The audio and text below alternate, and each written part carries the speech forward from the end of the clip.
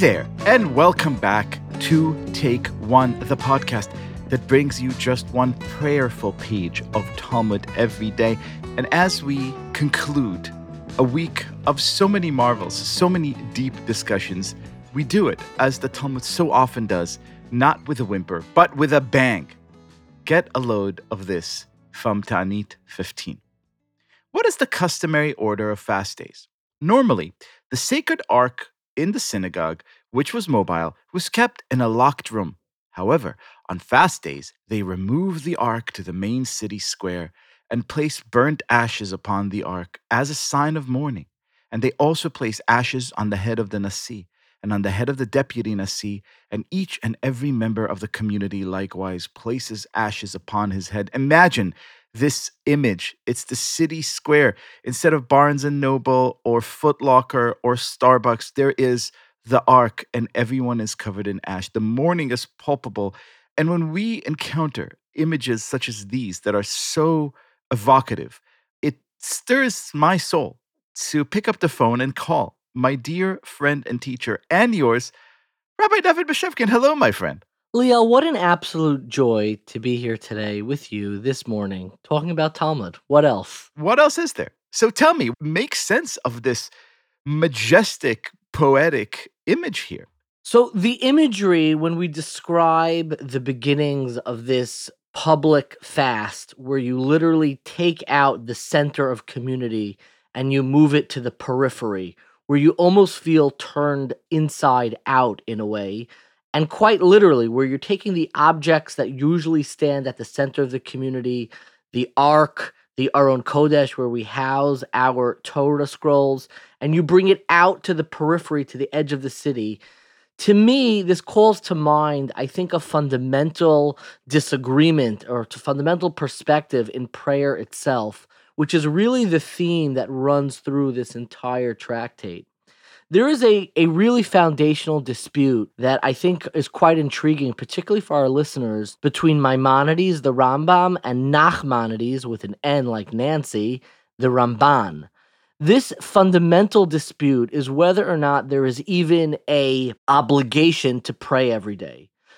Maimonides codifies every single day an obligation to pray, as opposed to Nachmanides, the Ramban, says that there's only an obligation to pray during situations like we have described here in this tractate.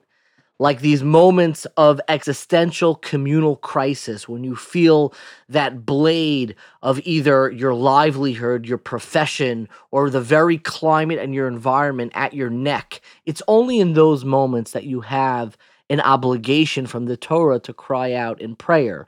The rest of the time we pray, according to Nachmanides, is only a rabbinic ordination, a rabbinic commandment. And Rabbi Soloveitchik has what I think is such a moving perspective in how he animates these two opinions. He says the disagreement is actually in the very nature of existence and the very nature of being alive. The Rambam and the Ramban, explains Rabbi Soloveitchik, both agree that you only need to cry out during times of existential crisis and difficulty. The question is, how often and how regularly does the human condition allow us to tap into this? The Ramban says we only feel that existential doubt in our lives. We only feel turned inside out, like this very description in the Mishnah, where the Aron Kodesh, that holy sanctity, that centrality in our souls is turned inside out and moves outward, where we feel like our very identity is upside down. You only feel that during times of great emotional, communal, and existential trauma.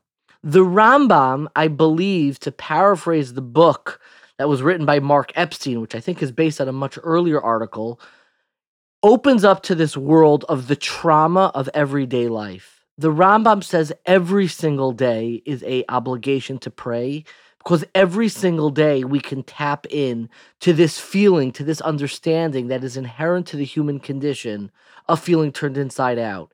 On any Tuesday and any Wednesday, no matter what's going on, no matter how recently it rained, no matter whether or not there's a crisis, a pestilence, what's going on in the news, we can feel in the interiority of our lives the crises that are being described in Tainus.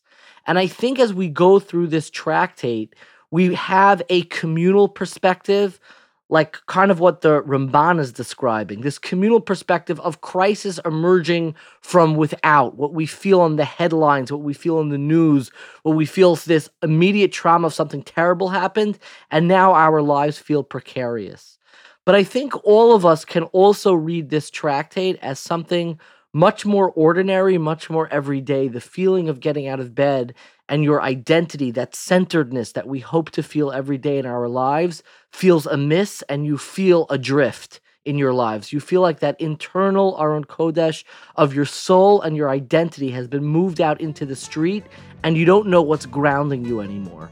And I think these two readings in this tractate really help us understand both the nature and the way we approach communal crisis and the way that we approach and confront the trauma of everyday life. To those listening at home, I'm not crying, you're crying. And to Rabbi David Bashevkin, as always, thank you so much, my friend, for being our guest. My absolute pleasure, as always.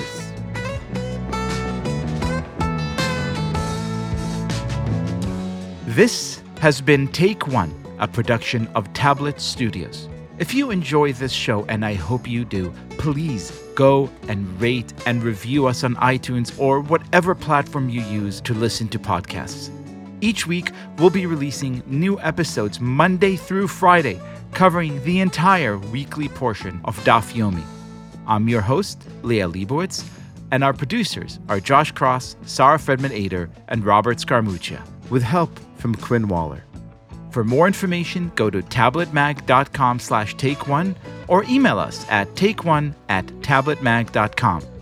You could find us on Twitter @TakeOneDafYomi or join our Facebook group by searching for Take One Podcast. I hope we've made your day a little bit more Talmudic, and we'll see you again soon.